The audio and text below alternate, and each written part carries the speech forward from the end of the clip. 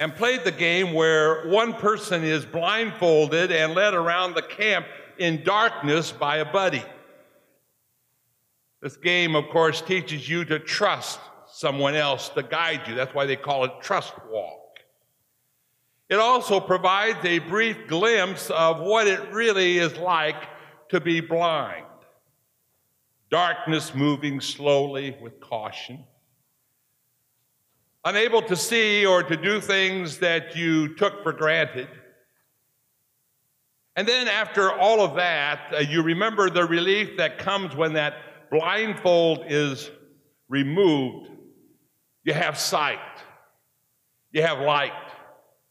You can go on with your normal activity. And that's what it was like for the man in today's gospel lesson. Blind from birth. And suddenly, one day he received the sight and he could see light as a result of a miracle of Jesus, that light of the world. What a day that must have been. And yet, a greater miracle occurs as the man born in sin's darkness receives spiritual light. He moves from the darkness of sin and unbelief into the light of faith, forgiveness, and life. Jesus, that light of the world, does that miracle also, and he repeats it often today in this world of darkness. We have a well-known hymn that says that, don't we? Amazing Grace. I was blind, but now I see. In the unfolding of this miracle, several people respond to Jesus. One group asks that relevant question, are we blind too? No, not blind physically. They saw Jesus with clarity, but they were blind spiritually, believing they have no spiritual sight problem because of their ancestry and their knowledge. And they move farther into that darkness of unbelief. You see, they were disciples, or descendants, I should say, of Abraham. Abraham was their father, and therefore he offered them many privileges. And they did not need what Jesus, the Messiah, had to offer. Are we blind? Well, no, yes, and no. Most of us are not blind physically. We have little comprehension of that disability. We need to thank God each day for our sight, for the light, for vision, and for the ability to view the wonders of his creation. And yet also we see plenty of darkness, unbelief around us. Immorality, greed, selfishness, idolatry, placing other things in this world above the love that we should have for God, just to name a few. This question we ask and answer today as we see Jesus, that light of the world. Was a man blind? Yes and yes. Yes, he was physically blind from birth. You can almost imagine now, because he was blind from birth, he was there as a begging money and so that he could live. He was a familiar person as people walked by.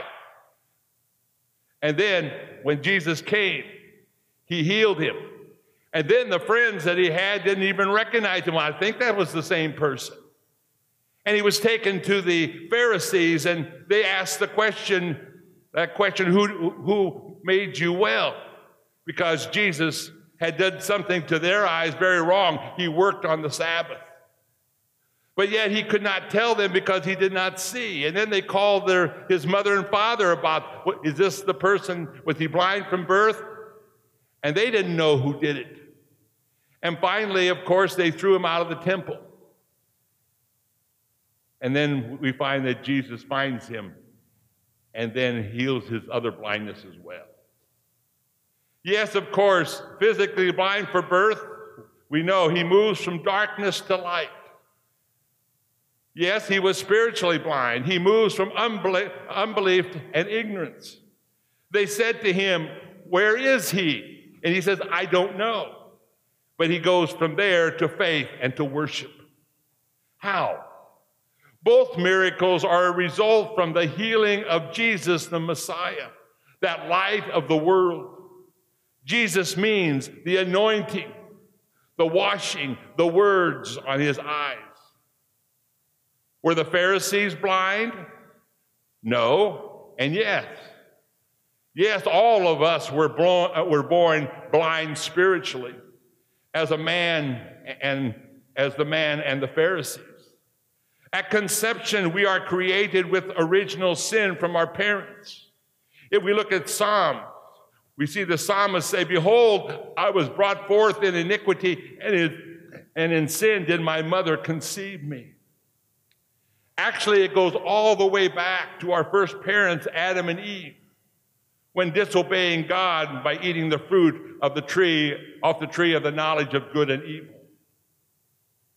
I was blind, but now I can see. God anointed us with the enlightening Spirit in holy baptism.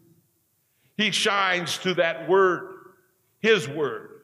And in Jesus, we have the forgiveness of sins, light, life, and sight. We have that light and sight. How? It's amazing grace. God sees. He saw our sin, and he knew its consequences.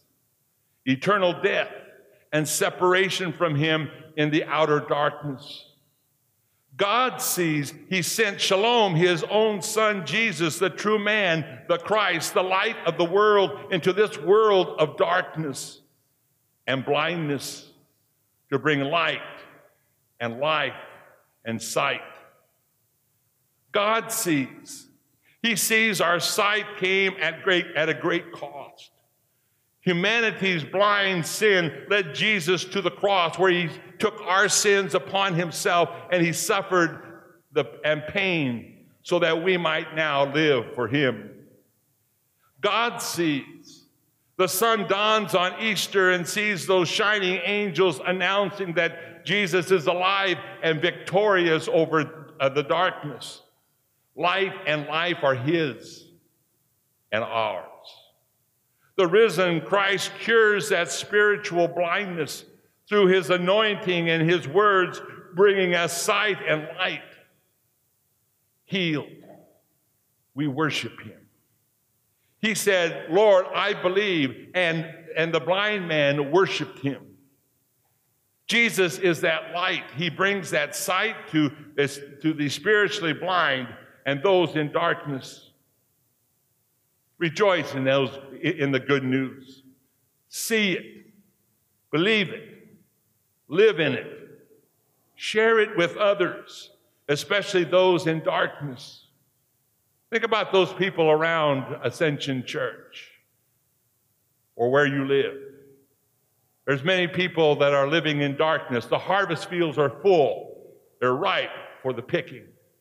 But they need someone to harvest, to share that word of God with them.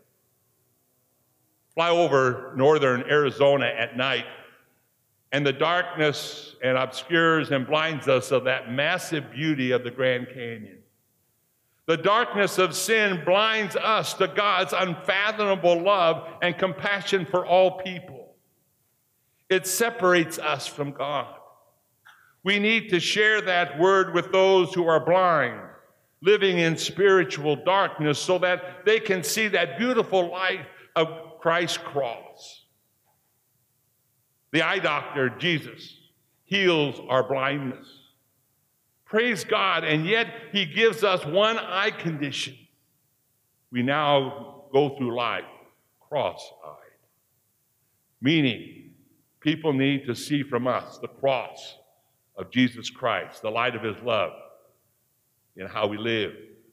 We need to see that opportunity is a time that we can share that light of God's love in our hearts with others, that they may see that light and give praise and glory to God through the cross of his Son.